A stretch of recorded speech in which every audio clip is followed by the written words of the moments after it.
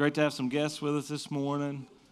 Great to get into God's Word. If you've got your Bible or you have an app, we're just doing 3 verses this morning, Acts chapter 11. I already read them to you once. We'll read them again in a minute. I want to start by talking about these guys. Y'all, who knows who this is? Oh, I got some of that. Well, I got some claps in the place. We ain't got to Jesus yet. Y'all cheering for the Bengals. Y'all been watching a crazy season, right? This has been the end. It's been like, nobody expected this. I was watching all my friends who are Bengals fans on Facebook, and it's like, man, they might make it to the playoffs. And it's like, man, they might win a game in the playoffs.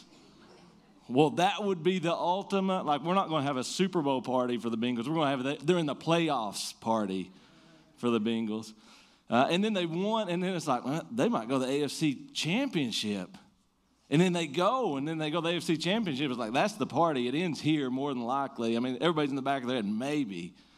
But the Bengals did something that God does here in Acts chapter 11. They went next level. They said, no, we're not just going to go to the AFC Championship. We are going to the Super Bowl. What in the world? 2 seasons ago, they were 2-14 or whatever. That's 2 wins, 14 losses if you don't follow football. Last season, they were 4-11. What'd they come into the playoffs, like 5 and something? A Cinderella story if there was one. Here in Acts chapter 11, there's a team that was 0-infinity. That's really bad. That means you've never lost. You've never won a game, and you've lost all games, past and present.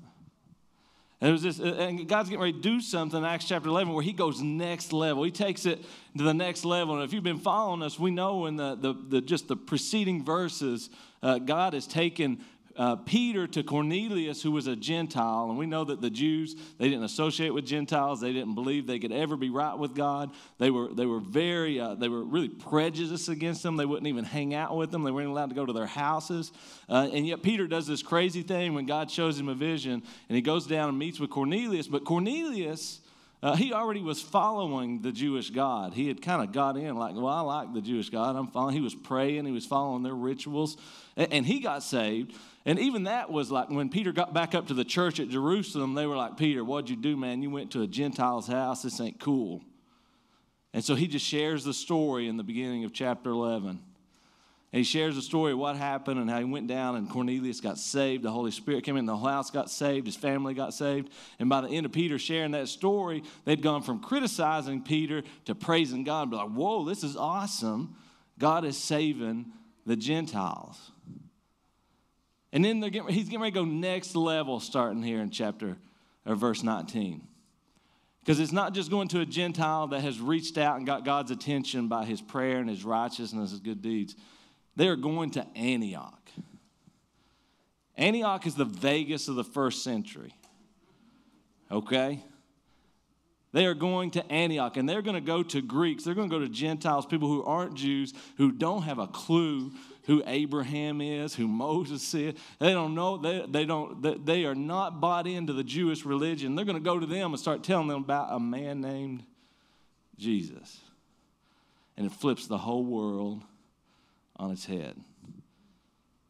And I love it that it's in Antioch. Let me read you the verses again in case you missed them earlier, starting in verse 19. Meanwhile, the believers who had been scattered during the persecution after Stephen's death traveled as far as Phoenicia, Cyprus, and Antioch of Syria.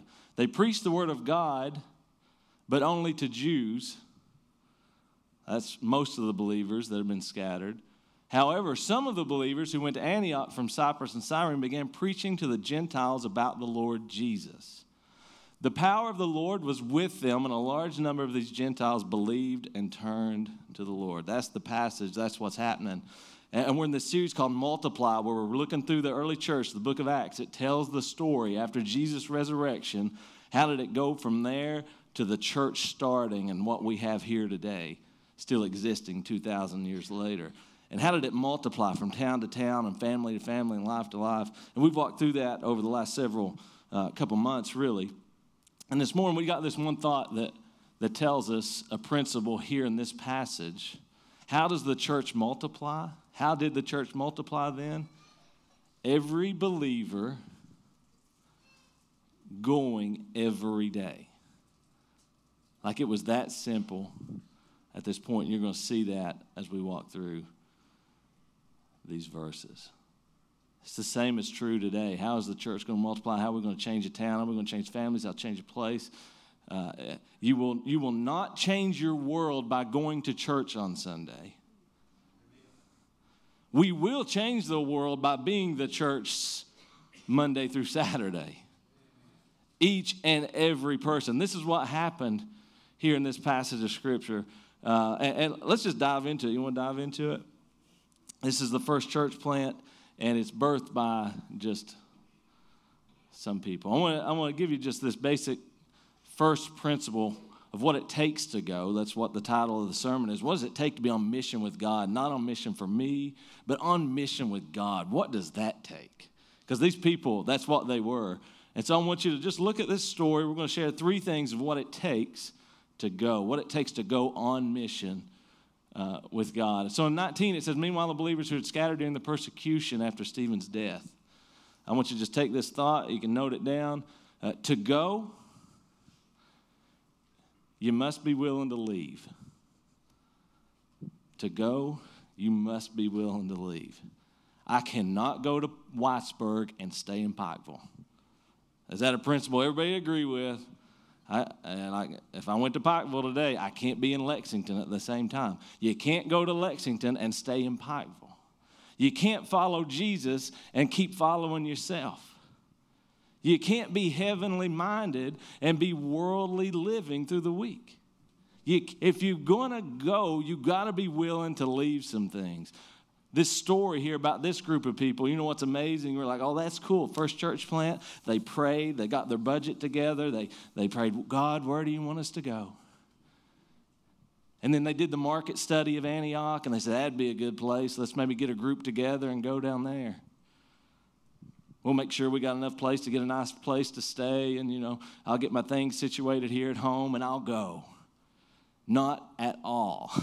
This is what happened in Acts chapter 8. A great wave of persecution began that day, sweeping over the church in Jerusalem. And all the believers except the apostles were scattered through the regions of Judea and Samaria. Some devout men came and buried Stephen with great mourning. Stephen was the first martyr. He was a deacon. He was stoned to death for following Jesus.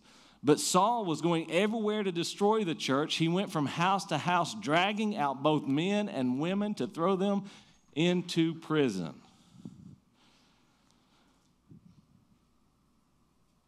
So these believers, in order to go, they'd be willing to leave. Here's what happened.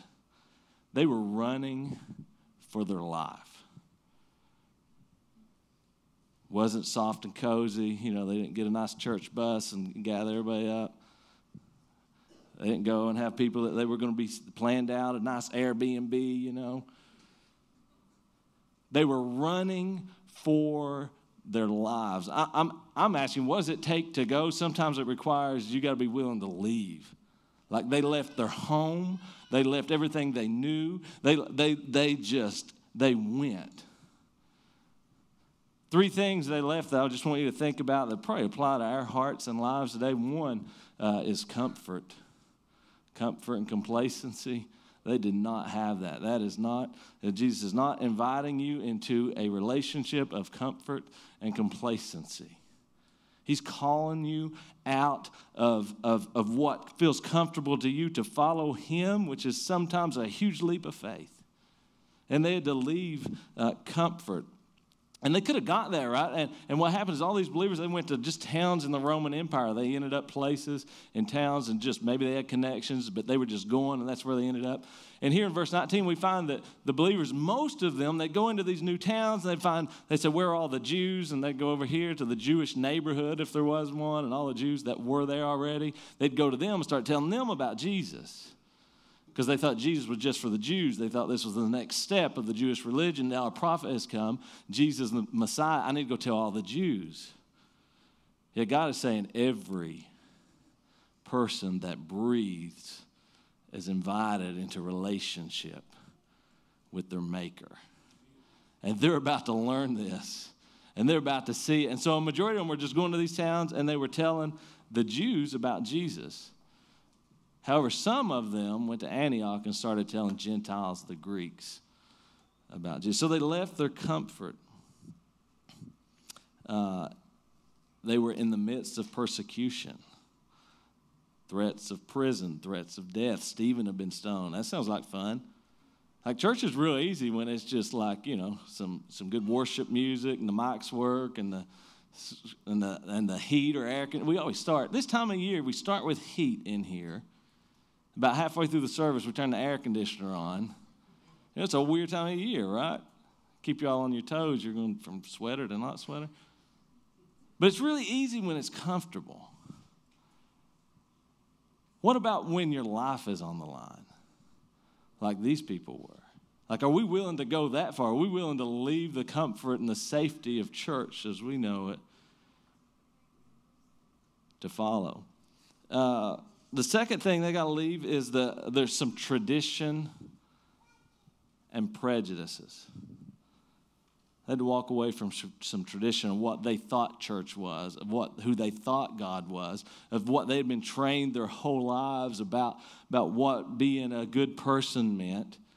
They had to walk away from those traditions. This idea that Gentiles, that people who were not of the Jewish faith or the Jewish lineage, that they could have access to God. They had to leave some of these traditions. I've left a lot of traditions in my life growing up in church of what I thought church was, of how I thought I was supposed to dress for church. Look at this. My shirt is untucked. Can Jesus work through an untucked shirt? I don't know. A little scared. I believe he can. That church was just about Sunday mornings at 11 o'clock, and I go and I do my thing, and I check a box, and I iron my khakis and get the crease just right. And the only next thing that matters is where we're eating afterwards. That church is about, joining a group, a membership. And I've just joined this thing, and it's just like Rotary or Kiwanis or the next club, the Beta Club. It's just I'm going to join it. I'm going to be a part of it. And it's like today I'm a part of it. Today I might. Next week maybe not. That I had to leave those traditions of what I thought church was. Actually, I had to leave the idea that church is even a building. I mean, we have just totally messed up in our culture and say, I'm going to church. And really, this is just the building where the church meets. The church is the body of Christ, these people. We can go have church in the park. We can go have church in the Broken Throne Brewery. We could go have church wherever people who are gathered together and follow Jesus, and we worship and we learn about him. That is the church. They also, as you read down into verse 21, to follow him, we see you got to leave some other things. It says the power of the Lord was with them, and a large number of these Gentiles believed and turned to the Lord. I believe in that word you see, turn to the Lord, a thing called repentance.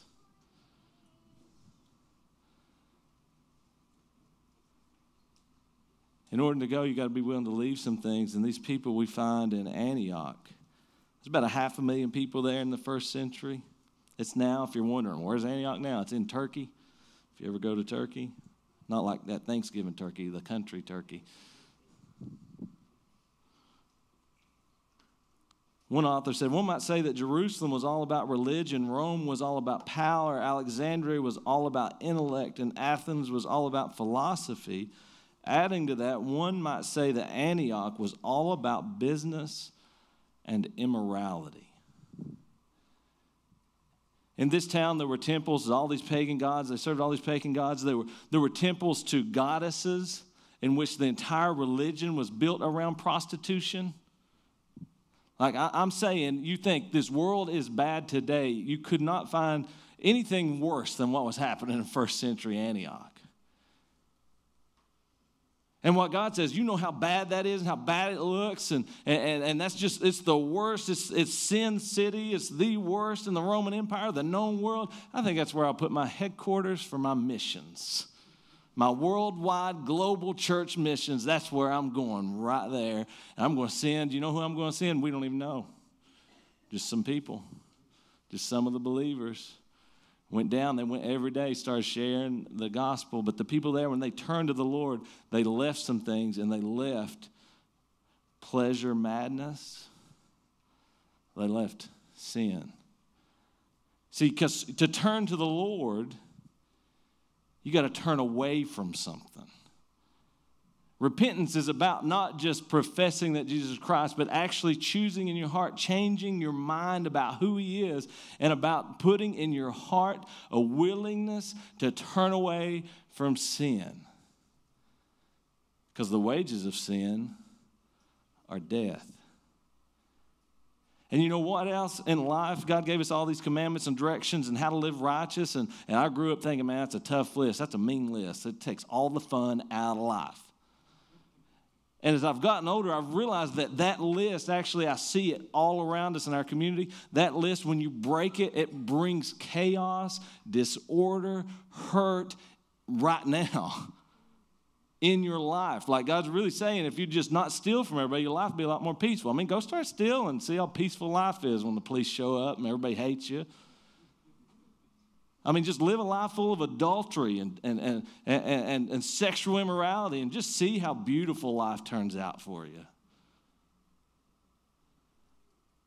And so he says you got to realize that the sin in your life, your brokenness, it separates you from God. And you got to turn away from that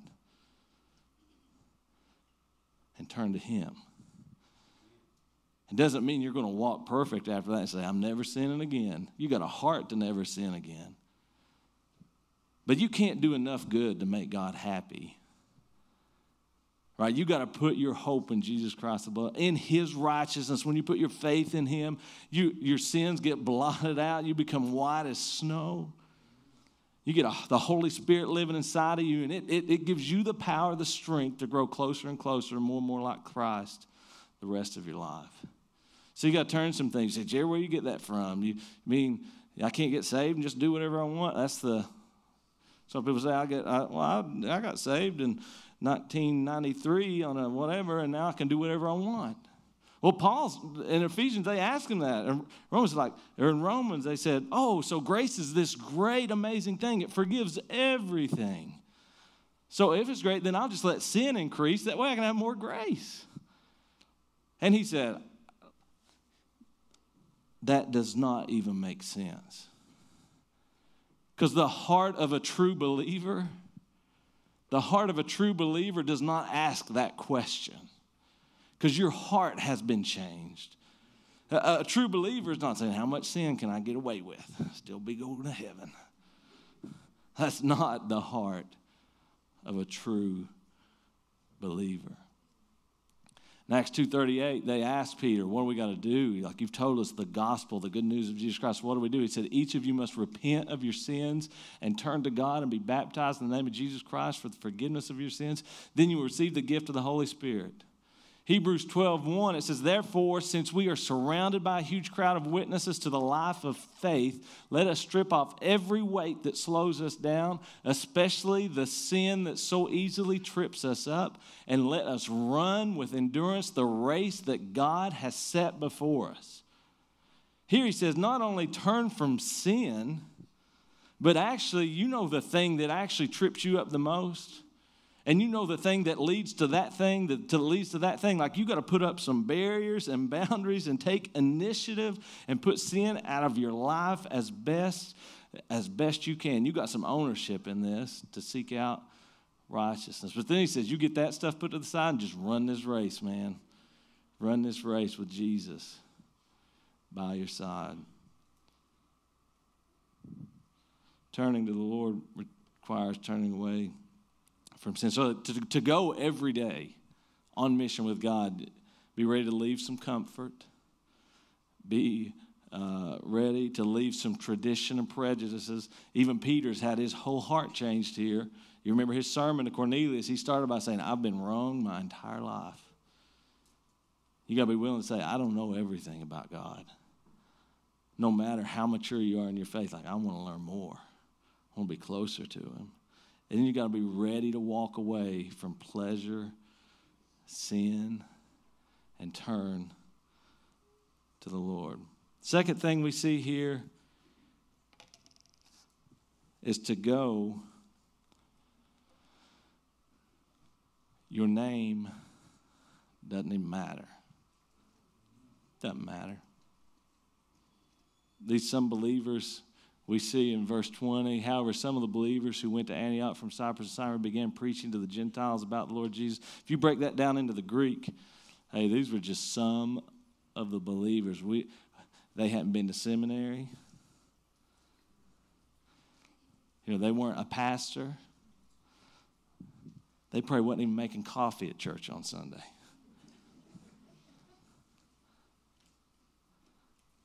Some of the believers. They didn't go to make a name for themselves. They didn't plot out some great strategy and seek out, God, where do you want me to go, like physically? They just kind of ended up there. What I want to tell you is wherever you have ended up today is where God has called you to go. This is not a big, I need lots of counseling from the pastor to figure out where I need to go in life, what God's called me to. He's called you to go on mission every day, right where you are. And if you think, well, I might go to the wrong college. If you enter the wrong college, I promise, if you go read the Great Commission, it'll say, therefore go, and you just go at the college you're at and you tell them about Jesus. You live life in that place, in those surroundings, in those circumstances. But some believers, their name didn't matter. Did not. Even they're not unlike most Christians who'll never be famous. You will not, 20 years from now, get out this great book of church history and turn to chapter Jared Arnett. Most of us, our names will never, they will not matter 100 years from now. These people, their names did not matter. We don't even know who it was that went to Antioch. Let me tell you what mattered, their actions. Man, we'll never forget that some of them went to Antioch and started telling people about Jesus. It wasn't their motivation. If you read Philippians 2:3, Paul wrote to that church, says, don't do anything out of selfish ambition or vain conceit. Rather, in humility, value others above yourselves. Don't do it for your name. These people were not going for their name. And you know what's beautiful? It wasn't even like they went there, because when you read that in the Greek, it's not like, and they got them a space, and they rented it every Sunday, and they invited people, and then they came, and then they got their mics to work, and then they shared about Jesus. No, they were preaching, they were teaching the message of Jesus every single day where they went. They did it double quick. Yeah, there was a double quick in first century. I'm kidding, there probably wasn't. There wasn't, okay. But if they were at the grocery store, there was probably a market, there was something. If they were walking back and forth on the street, if they met somebody at the bank or wherever they went, like their life embodied mission. They went on mission every day. Like they didn't understand a life outside of that. That life was separate from following Christ. Like I'm going to compartmentalize it. No, like if you were, maybe they had a profession. Maybe they were a blacksmith. And maybe they just shared the gospel with everybody that came in their place of business. I don't know. Like they just saw wherever they were living out their life of faith. And their name didn't matter. They weren't in it to make a name for themselves. They didn't take the most educated, connected, credentialed. It didn't matter. They were just faithful to go.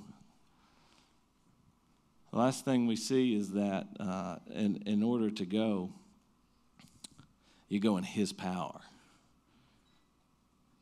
in His strength. When you're called to, and maybe you're going to a place and you say, I just can't do that. I can't be what God's calling me to be. And it's not your place to have the power and the strength to do it yourself. Because it said very clearly, the power of the Lord was with them. And a large number of these Gentiles believed and turned to the Lord. See, in His strength, they overcame persecution. They overcome discouragement. They overcame financial, material hardship. I mean, they didn't show up with their life savings and their,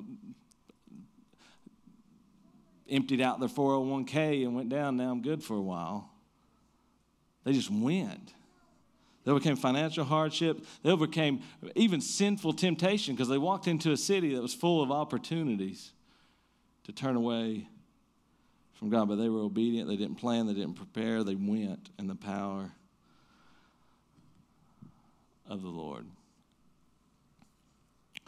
I want to end with just this thought, this idea that it really takes what I said earlier, this great debate out of what's God calling me to do or be or go, or only thing I can tell you for sure is He's not calling you into sin. All right? So you balance where God's calling you, what you feel like you'd like to do, and you check your motivation. Are you doing it for the wrong reasons? Are you doing it for money? Are you doing it for power? You check those motivations, and I'm telling you, anywhere you go within that context, God's got a mission field for you. To be a teacher, be a contractor, construction, whatever it is, God has got a people in your place. How do we multiply? Every one of y'all, when y'all stop at Double Quick or KFC or Texas Roadhouse, where are you going after this? Like when you go out that door, we're changing it to exit to say, welcome to the mission field.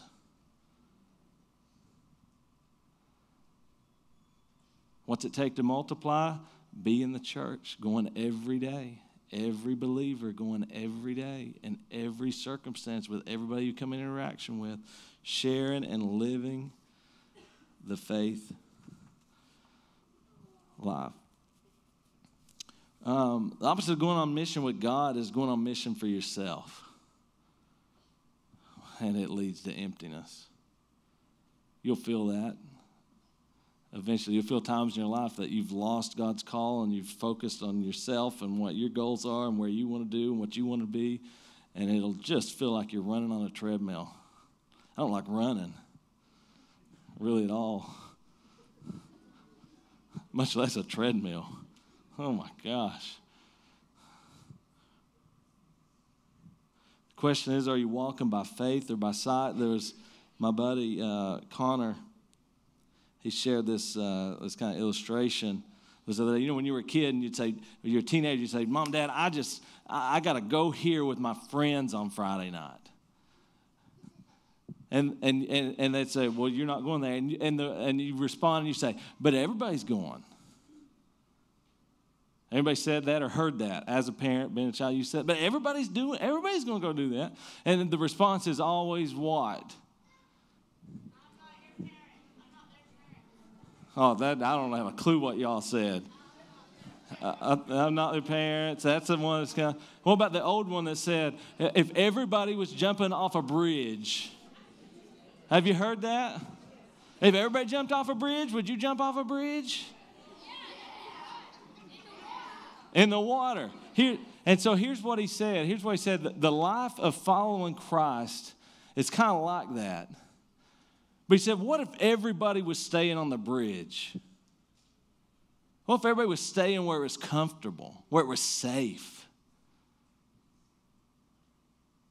Would you jump? If God called you to jump, would you go? Because sometimes bridge might be like this tall. Might be a little bridge over a little creek. God might already have it prepared for when you jump. That He's got everything worked out and planned. And for some reason, God wired me to be a jumper. Like I've been jumping off bridges for 20 years. He gave me this faith, and it's part of a gift. And I don't have a lot of gifts, but that one I've got. Like I just believe if He calls us to go and we go, He provides. And my wife believes it as much as I do, and we are dangerous. Like, we've done a lot of uncomfortable things. Like when we were, first married and she got this job, she was a teacher and she taught for 4 years. And many of you teachers that know, you teach 4 years. That's a big year. Why is that a big year? You're waiting for that letter.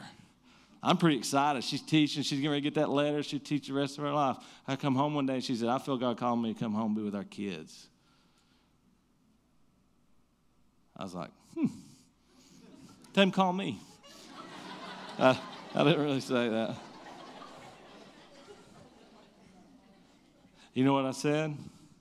Let's go. Trusted her that much, believe in her that much. God took care of us. It's now 12, 15, I don't know how many years later, over 10. Now she comes to me and she's saying, I feel God calling me into something. Not this still. I'm like, let's go. Let's figure this out. We're going to figure it out. I trust you. We're going to go. But we've been we've been jumping off bridges. The people in this church that came here, because you know what happened 6.5 years ago? Some of the believers went to the choir room, the band room at U-Pike.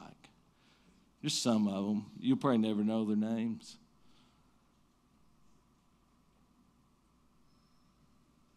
You know what? A couple weeks ago, some of the believers went to Tudors. You probably don't remember their names, right? That man will probably never remember their name or what church they were affiliated with, but they remember they went and they were obedient and they were studying God's word, and his life will never be the same.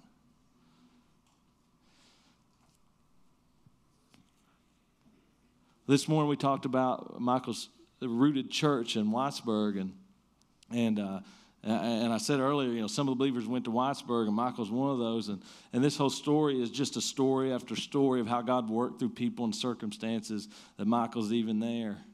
That Michael's even doing what he's doing. He was saved in prison up here at, I don't know, what's that place over on the backside of the county, the old school where they've got the West Care Department of Corrections?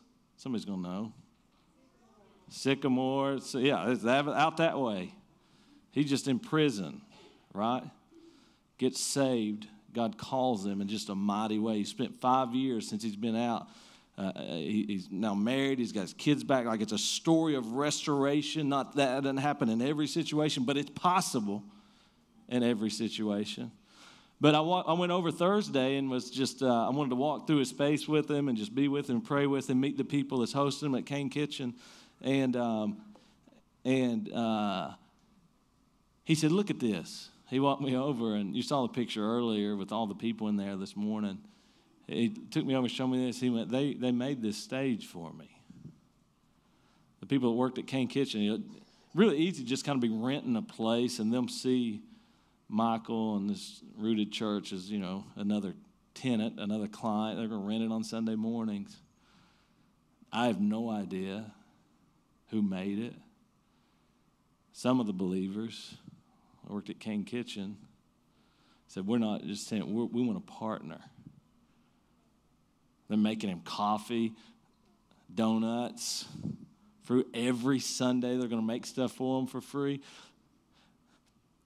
One Sunday a month they're going to do a full-on breakfast or lunch afterwards. And you all say, I'm going there next Sunday. Amen, go. We'll cheer you on. You live in the Whitesburg area, you know people in the Whitesburg area, you tell them to get in on this, and they'll see what God can do. God put it on our heart. We were talking because the director of the King Kitchen was like, hey, we're just trying to make it to March. Our next grant starts up then. I was checking the other day, seeing if we got enough to get payroll to pay our 4 employees to get to there. And they're a nonprofit ran by the health clinic there. And I went over to Michael. I said, I just think, we had an outreach fund already set up for Michael's church. It had $2,500 in it. I said, I just think we should give them that. And so we walked back over to him and his wife, his little girl sitting. I said, the Rooted Church just like to bless you and give you all $2,500. We're going to still pay the rent for this month, but we want to give you that gift. And he almost broke down. I said, this is Jesus real and relevant. Jesus just showed up in that place, paid their payroll for February. But when I saw they built this, some of the believers built this, you know what? It spoke to me. It said, you know what? They're not just a tenant. They wanted the people to be able to hear what Michael had to say. Somebody heard that today. Now, we don't know who made that stage with the scrap 4x4s out back. But their actions change the world. God's calling you to be that, not make a name for yourself.